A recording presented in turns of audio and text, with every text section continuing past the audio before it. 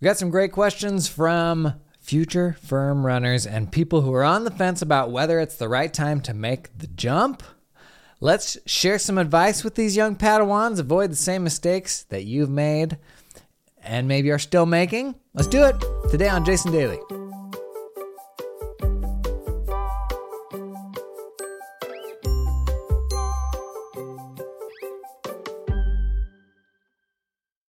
Quick programming note, tomorrow at 4:30 a.m. Pacific, I'll be doing a 1-hour AI talk for a group in the UK called ABN.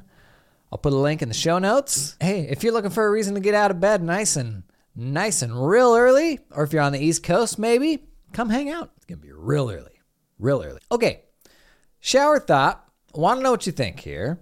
This is like seed of an idea, not totally fleshed out. Nobody tells you how much time to spend on your work versus how much time to spend on your family versus how much time to spend on yourself. And when you work for someone else, one of those three things is outside your control, which in some ways makes life easier. Because I can always point my blame on my point the blame on my employer.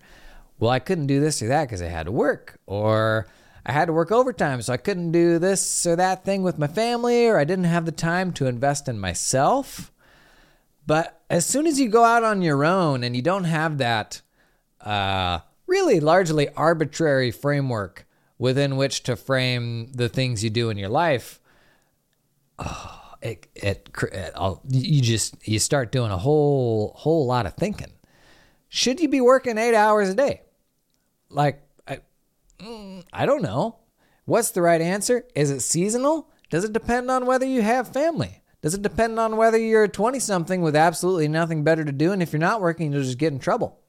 I have found that even when I transitioned into owning the firm I used to work at, I feel like I was still in that framework of, well, there's a clear expectation of just how much people work because of the amount of momentum that is just, we have this inertia in the way that we've always worked, and that works out to, X number of hours a week throughout different seasons of the year.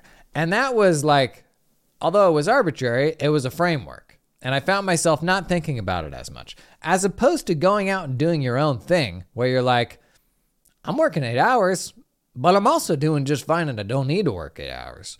So should I be working 4 hours a day or 6 hours a day and spending that time with my kids or my spouse or on learning to play the accordion or something else? I tell you what, having that level of freedom is one of many existential crises I think you have when you're not subject to the man, somebody else that's telling you, here's the right answer. I've been thinking about it as kind of three things. What's the right amount of time to spend on work, on family, and on yourself? If there's some sort of golden ratio there, or a book, or something you've gotten to that feels like an answer, let me know. I'd love to hear it. And that's my shower thought for the day. There may be more shower thoughts in the future. Okay, couple of questions that I've gotten in about somebody who feels like they're on the path to running their own firm one way or another, and what are the steps that you take before making that jump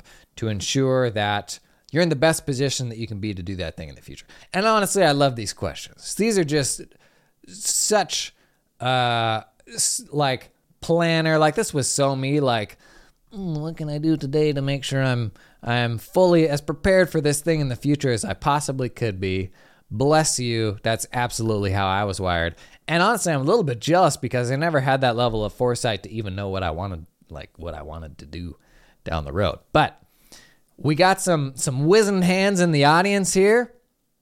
We've probably got some advice we can share. So first question I've got here. Hey, Jason, I'm a sophomore in college right now, planning on pursuing a CPA. I intern remotely for X type of private company doing fixed assets and will be interning for a mid-sized public firm next year. My plan is to work for this mid-sized firm while working on getting my CPA, learning the ins and outs, and slowly building my own remote firm. I guess my question for you is, what do you think of this idea, and what can I do to set myself up for that future right now. I try to get people to comment before your thoughts pass through like my filter of what my thoughts are. What would you say to this person? Or even if this was you, a sophomore in college, and you're like, I think I'm going to go work for a firm for a bit and then start my own firm. Like, what would your advice have been back then? Whether that was last year or 1983. Here was my advice is, thinking back to me being a sophomore in college, when you're at that age, I can tell you what, and there's many things, like many domains in my head that still work this way. When I was a sophomore in college, I was still blown away that grown-ups could go close themselves in an office and sit in front of a computer and do something that people would pay absurd amounts for. And like that was just a way of going through life, and these machines existed. Like just that, the whole premise of white collar work blew my mind. And frankly, because I don't understand what 99% of the people in the world do, I still feel that way about pretty much everything but accounting. And so the answer for me was, until you do that stuff, you just ultimately don't know what you enjoy and what you don't enjoy. What are the pros of running your own firm versus the pros of working for somebody else? So my advice was pretty much just start working, whether that's the internship, both through the lens of the internship, working for somebody else, seeing the pros and cons of that, getting good experience, but also for yourself. Like, find somebody who will just let you do their bookkeeping, even if it's for free. Like, I think in college I had thought about doing this, but got too hung up on like the spookies of pricing conversations and, how am I going to price what I do? And would anybody actually go for that? When the most valuable thing for you at that stage in life is just getting that experience under your belt. Experience is ultimately the prerequisite to being able to do anything for money. So even if you're not getting paid for it, that experience will ultimately aid you well. So go out and just see if there's people that you can help. Like even if it's through the lens of like maybe a service opportunity where it's a group that maybe probably couldn't afford professional help. That's a great way to learn on the job and get that experience under your belt. Get some like kind of entry, like beginning client management skills too. Most of my early experience came in tax. I did tax almost exclusively for about a decade, and it was with a small firm. So inevitably there's quite a bit of accounting work and cleanup that comes with that. So I got exposed to some accounting also. But in my mind, before going out and doing that work, accounting in my head was never tax. It was never doing income tax prep for small businesses, because I was going through a program that tried to pipe everybody into one of the big four firms in Portland. And so what they were talking about was more a test type work. Usually audit is where you would get plugged in initially. And at the stage of being a sophomore in college, it is worth thinking about, if you're going to go to a regional firm, how are you going to get plugged into that regional firm? I don't know that many folks that are going to go out and like hang their own shingle and do audits from day one. There's obviously exceptions to that, but is that it's worth thinking about whether that regional firm experience is going to be relevant to ultimately what you want to do. Maybe that's an accounting practice. Maybe that's a tax practice. You will definitely pick up some things being at a regional firm, whether you're doing the same work or not. But the most relevant experience is ultimately doing the stuff that you want to do when you're out on your own. In a perfect world, when you're in college too, is you can find some fellow nerds that are into that stuff as well. Like the type of people who will go out and just like start their own little bookkeeping practices, just doing books for people on the side. That stuff is way more fun if you can like go through that journey with other people, kind of like having a study group. Like it's way more fun to study as a group than it is to study by yourself.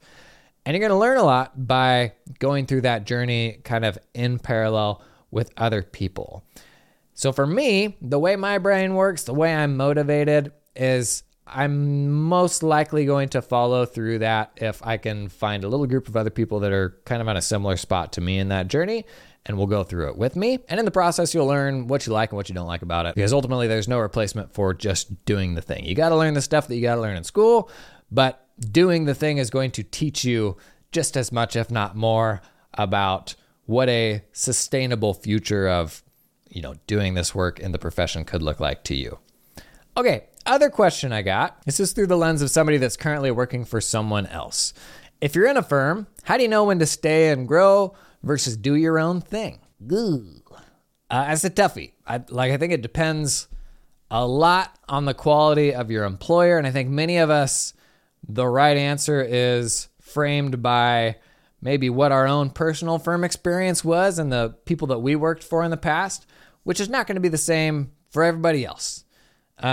Maybe you've got a phenomenal employer where as long as you're going to be there, you're going to learn, you're going to have more opportunities, and maybe there's never a reason to leave. That is not the case for most people. I think most of the people who go out and start their own firm did so from a place of having a philosophically different approach to running a firm that they were only going to enable by doing it themselves.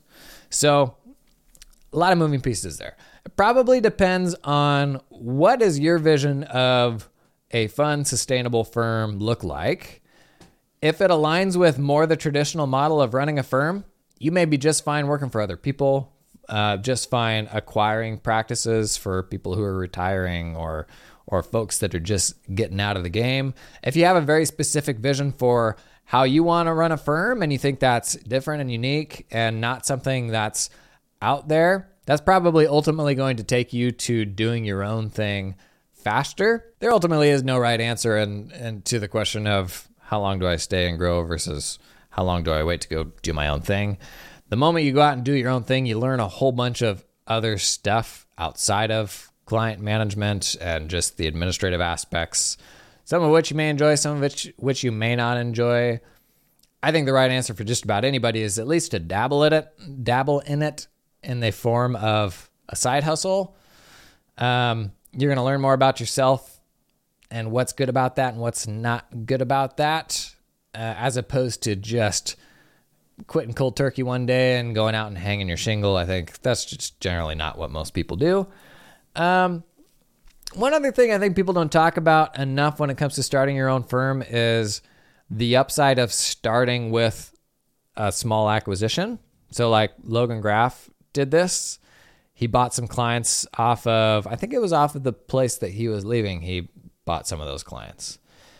And I think what people get stuck on sometimes is those ultimately are probably not going to be your forever clients. Maybe they align very well with where you want to take things. And if so, that's great.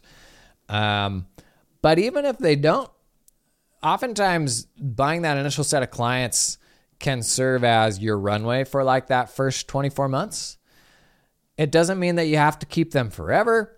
It's definitely like sunk cost fallacy, the idea that you bought this client so you don't have to keep them until the end of time. But if you get into the frame of mind of somebody who's just starting out, in the beginning, man, you're just thinking of how am I going to pay the bills?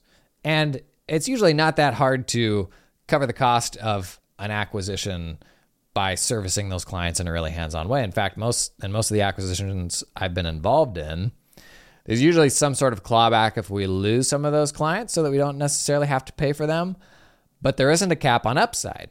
So for example, if your goal is to build this hybrid firm where you do both tax and accounting support, oftentimes you can buy a set of tax clients who are suited for accounting support as well, and then upsell them on accounting support. And all you're paying to the previous provider was the tax fees. And so if you can, 3x the fees by doing accounting as well, that can be a really cash efficient way of getting yourself started. So when you're at that kind of tipping point of like, what does the very first version of this look like for me? I think oftentimes people overlook acquisitions that can be done like through just seller financing and a really sort of cash friendly way just to get you started. In the US, that answer is a little bit nuanced with tax work because it is so cyclical. So be mindful of that. There probably is a better answer than some others for the time of the year to make that happen.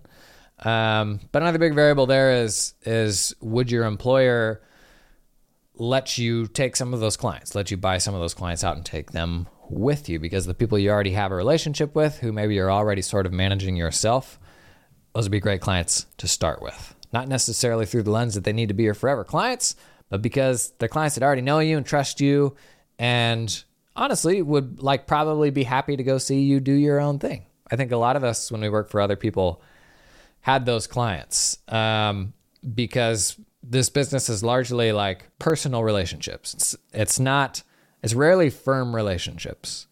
And yes, to a degree, they engage the firm to get the job done. But ultimately, the people that they draw close to are the specific people that do the work. And those are generally the people who they want to follow. So you've probably got a good group of clients there who would even be happy to see you do your own thing. I will say that seems like a really, really spooky thing to talk about with your employer. The more you can try to normalize that conversation, the better. Even if it's through the lens of like, here's the thing. Sometime in the next 5 years, I'm going to go out and do my own thing. I don't see people necessarily punishing you for that. If anything, hopefully it leads to a more constructive version of that conversation that's collaborative, where you can find like some mutual success for everybody. Nobody likes staff leaving, in a surprising way. And so hopefully they'll appreciate that transparency and that honesty from you, that you're trying to make a plan and you want to make a plan that's going to work for everybody. If that's inevitable, then it is what it is. It's not your fault. And hopefully that's a more constructive way to sort of work through that journey with them. I do think it's like in some ways the easier thing to do is just the cold turkey overnight surprise thing. But honestly, I think that's ends up being like worse for both parties. Like it's a big old kick in the gut for the employer. And it doesn't necessarily lean into like any ways that your employer could potentially facilitate that transition for you. Like I think most firm owners right now, like would happily sell off some clients if they knew those clients were going to be successful in their next move. Like nobody is hurting for clients right now. And obviously you've got like people that are real a-holes that'll just try to make your life difficult. But I like to think in most cases there's something there that could be mutually beneficial.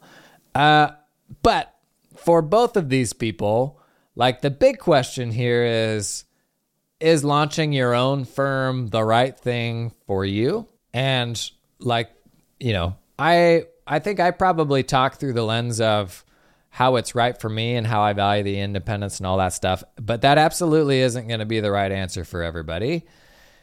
There's a lot of that you're just going to not learn until you do it and you're kind of flapping in the breeze and you have and grapple with these kind of existential crises that I talk about quite a bit. So as much as possible, like it's worth thinking through that. Like if you have a partner, like what does that look like for the family? Like what are the boundaries for like working for yourself in this stage of life where you can ensure that this is a healthy thing for you?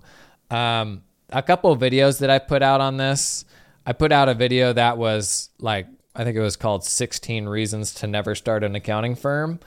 I'll put links to these in the show notes. And then there was another that was like 16 Reasons to Start an Accounting Firm. And the one that's like to start an accounting firm has way more views because that's just always the more fun spin, right? Is the positive one.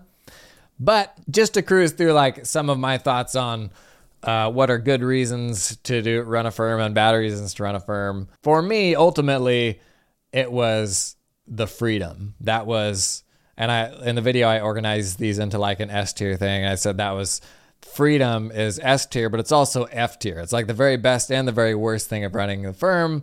Like, for the old hamster wheel thing of nothing feels worse than running on somebody else's hamster wheel, except running on a hamster wheel of your own design. And that's maybe not true. I would rather run on my own hamster wheel than someone else's, because then at least it's my fault.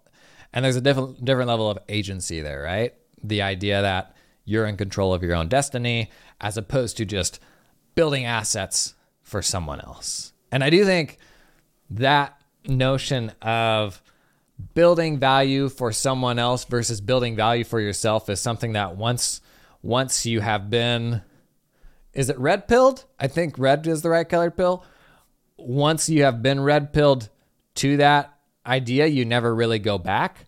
Like at a certain point, you're just unemployable because you're never going to go out and do that stuff for people. And like for me, I used to make videos for other people and I used to make content for other people until I got to this point where I'm like, I'm investing time and energy in making this rad stuff that becomes an asset for someone else.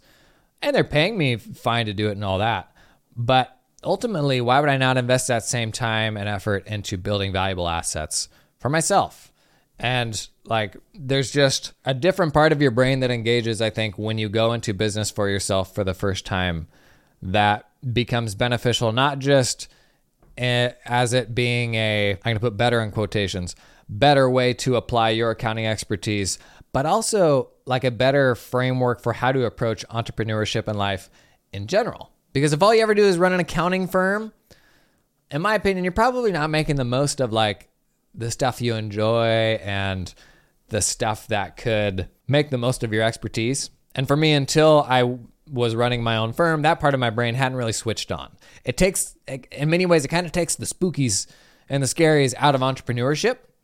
And if you don't have those spookies around entrepreneurship, like, man, you're ahead of like 99% of people who will never do that. And so for me, that just became a really, really fun playground. Like the idea that I can create and make a bunch of relationships out there that may someday down the road turn into like cool business partnerships. And that for me has probably been the most rewarding aspect of going out and running my own firm versus just doing it for someone else, is like that whole universe was opened up to me and became a lot less scary once I waded into it myself. Now, there's a ton of really hard aspects of doing that yourself, things that you may really struggle with, like the notion of all of your boundaries now, rather than someone else enforcing them, they're really self-enforced. And that's going to work for some people, and maybe for some people it won't. The whole notion that running your own business is like just this buffet of stuff that like it's an all you can eat that could never end.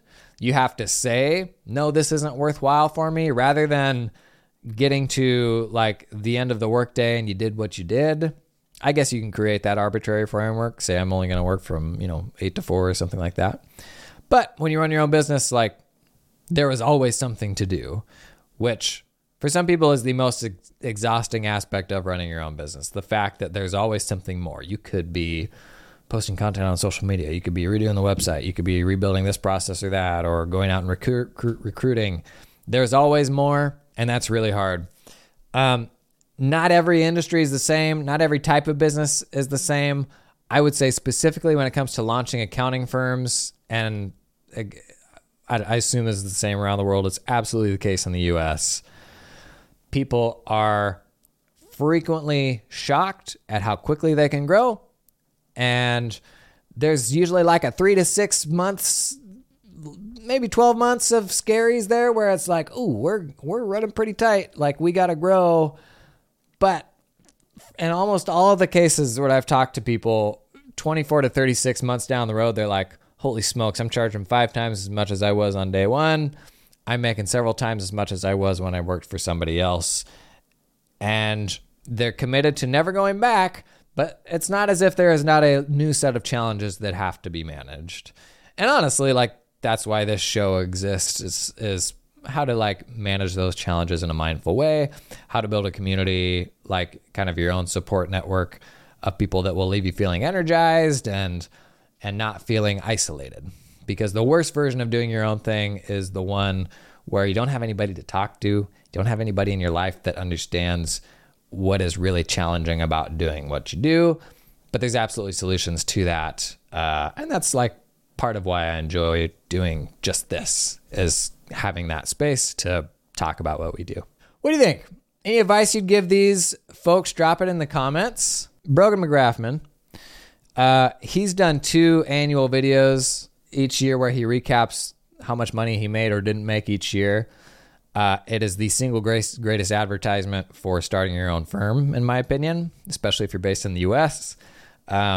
He's made a shocking amount of money last year in spite of himself, and just seeing the progression in how he thinks and tackles things from year 1 to year 2, I think it's an amazing story. We'll link that in the show notes. That is I think an awesome source of motivation if you're thinking about it. Because ultimately, if you know Logan as well as I know Logan, if Logan can do it, you can do it. You can absolutely do it. No problem. All right. That's it for today. Questions, anything else like that, you know how to get a hold of me. And I'll see you tomorrow.